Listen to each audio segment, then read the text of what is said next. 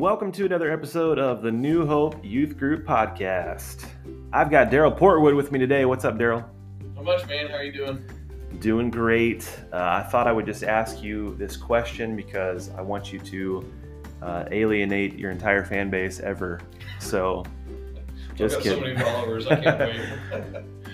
Everybody wants to know, who would Jesus have voted for in this election? Oh, that's a good one. Thanks for asking. Throw you a little softball question there to start us off. Yeah, that'll go in the right direction. Man, you know, that's kind of funny, and you asked that question, obviously, you know, tongue in cheek, but, you know, with the inauguration and so much in politics going on, new president coming in and all these things, it's something that's in our face. It's something that we see everywhere we go, our conversations with people, and I see so many people, especially people of faith, Christians, wrestling with where do politics fit into their life and their relationship with God. You know, at New Hope right now, we are really focused on talking about what the kingdom of God is and where we fit in the kingdom of God and what kingdom citizenship really looks like, what it means to be a citizen of the kingdom of God, and how does that impact the way we interact with people and the way we talk about politics and the positions that we take on politics. And so you asking a question like that, you know, who Jesus would have voted for, and all I can think about when I hear a question like that is I think about, well, why did Jesus even come to earth? What was his point? What was he interested in? Because the first thing I think about is the triumphal entry, Jesus, the last week of his ministry, entering Jerusalem, and all the people are, you know, shouting and laying down their cloaks and palm branches and saying, Hosanna, glory to God in the highest. And what we come to find out is a lot of those people were celebrating Jesus because they thought he was there to usher in the kingdom of Israel, to put Israel back on the map, who was under the rule of the Roman Empire at that time. And they just didn't have a concept that Jesus' kingdom was something so much bigger than that, and a kingdom that was going to be eternal and is eternal, and not something that was just going to be focused on a particular nation like the nation of Israel. And man, I think about that, and I come back to where we are today here in the United States, and you know, I know a lot of proud Americans who are very patriotic and very engaged in the political process, and there's absolutely nothing wrong with that. As a matter of fact, I think as Christians we should be involved in the political process and involved in our culture. But when does that cross the line to us becoming so locked into our political ideologies that we lose sight of what it is we are here to do, representing the kingdom of God? And I know I haven't even come close to answering the question, because I don't think there is. Definitely definitely Democrat, definitely Libertarian. Right. Yeah, we obviously just, there's no real answer to that, even though a lot of people think that there is. Right, and I get so many people that want to say, well, if you're if you look at the Democrat platform versus the Republican platform, you know, I've got some friends that would say, man, how could you possibly vote for a Democrat and be a Christian? And I've got other people that would say, man, how could you possibly be a Republican and still be a Christian? And because they want to take a look at specific issues and then point the finger and say, well, if you agree with this particular issue, then I don't see how you can be a part of the kingdom of God. And man, that's when it starts getting to be so divisive, and we start shutting people out of the kingdom of God because they don't agree with us on every issue, or even they don't even agree with what we think the Bible has to say. It gets to be a real problem. Yeah, there's so many thoughts that run through my mind with this, and I've posted a few things about it, but I feel like every 4 years, or maybe even more than that, there's just a cycle that goes on, and there's always, you know, sides that they say certain arguments, certain points to their side about the other side. And in the next 4 years, you know, it flips and it's the other side saying the same kind of things. And it's a constant process where, you know, half the population is always upset. And the truth is, even though we have a new president, and every 4 years or 8 years there's a new one in office, how I choose to live my life is what's most important. And I'm going to live for my King. I'm going to live for Jesus, no matter what, no matter who's in office. And I'm going to try my very best to love people. And I think you mentioned the kingdom citizenship thing that we're talking about at New Hope, and when you kind of compare that to the American citizenship, I'm very proud to be an American. I'm very proud for the men and women that have fought for us and for that freedom, and I never take that lightly. But I will say there are times when I get a little confused by people who, and whether they intend to do this, I don't know, but they appear like they care more about their American citizenship than they do their citizenship in heaven, being a Christ follower.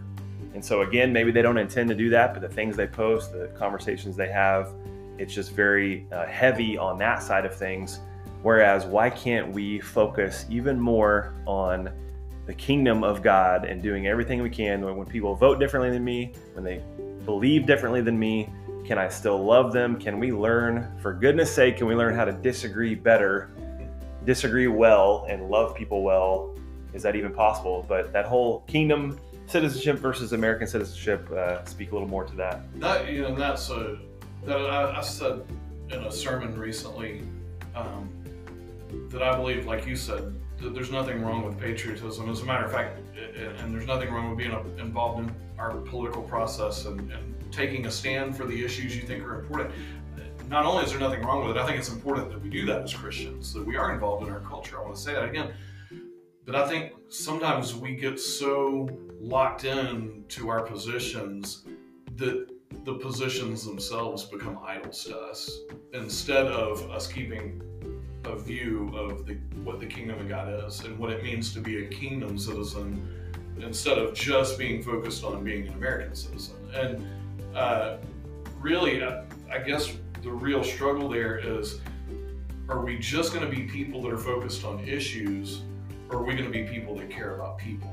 Yeah. One example I can think of is, if you want to look at scripture, is in the book of John. There's a story where a woman who was caught in adultery is brought to Jesus, and the Pharisees want to find out, what Jesus is going to do with this woman, because clearly adultery was against God's law. And Jesus, I think, would clearly say, I know, Jesus would say, yes, adultery is wrong. Adultery is a sin. Adultery is against God's plan. But how did he treat that woman? He treated her with love. He forgave her. He restored her. And then he challenged her to go and leave her life of sin. But I think sometimes when we get so locked into our ideologies and our opinions about issues and platforms, Democrat or Republican or whatever they may be, that we get so locked in on issues that we forget about what it means to love people, and how we can definitely stand on the truth of God's word and call sin sin. I'm not saying we don't identify sin and we don't take a stand on the things that are sinful as the church or as Christians. But remember that people are not issues, people are people, and we are called to love people.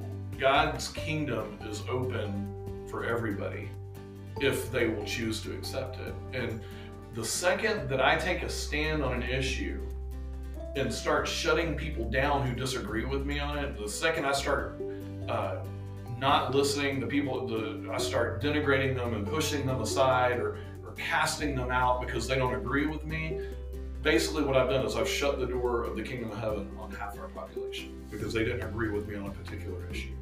And that's where I think the problem starts.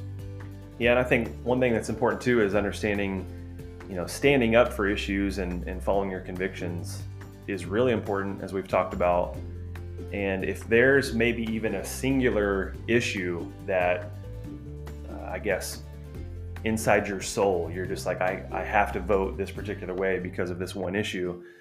That's not wrong. That's fine. Follow your convictions. Absolutely. But again, if there's a group of people that disagree with you, can you listen to them? Can you still love? Over the years, I've so many topics. I have maybe not changed my mind completely, but I've changed in certain ways. And it's because I have a lot of Christian friends on both sides. And again, even by saying that, some people would think, well, no, there can't be a Christian this or a Christian that in the political side of things. But just listen to people, understand where they're coming from, and be open. And it's all about loving others. When I read scripture and I see Jesus saying, blessed are the peacemakers, and it says in Hebrews, make every effort to live in peace with all men, and so few people are doing those things. But I guess as a final question, for when it comes to those issues, again, can you stand up for what you believe and follow your convictions in a Christ-centered way for certain issues, and just still be a Christian and love people? Well, and I think we have to. I think we have to identify, especially when we look at culture and the issues that are hot button issues today. I think we do as Christians need to know, what does the Word of God have to say about that? Where do I stand on that particular issue? Where would God want me to stand on that particular issue? But remember that our call is to love people. And so we can definitely have opinions, and we should have opinions and take stands on those issues, but to remember that people are struggling with those issues, and I want to love them. I want them to be able to hear the call of Christ in their life instead of just shutting them down or condemning them and pushing them aside. The reality is I'm a sinner too, and they could just as easily come back at me and shut me down because I'm on the wrong side of an issue, and I know I'm fallible, and I know that I have issues that I'm wrong on as well. And I don't want the kingdom of God shutting the doors to the kingdom shut in my face either. Yeah.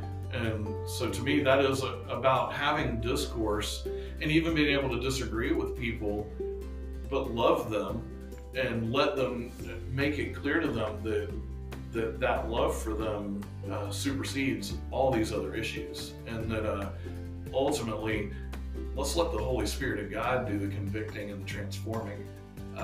That's His role. Yeah. And so that's where I try to tell myself that all the time. And when I start to get fired up about an issue, I pray on that. I reflect on that it is God's job. The Word of God is there. His truth is there. His Spirit is given to us. And I leave the conviction of the Holy Spirit to Him. I can have discussions. I can take a stand on things. But I can do it in a way that lets people know that no matter when we disagree or what we disagree on, that we can still care for each other and want each other to be in the kingdom together.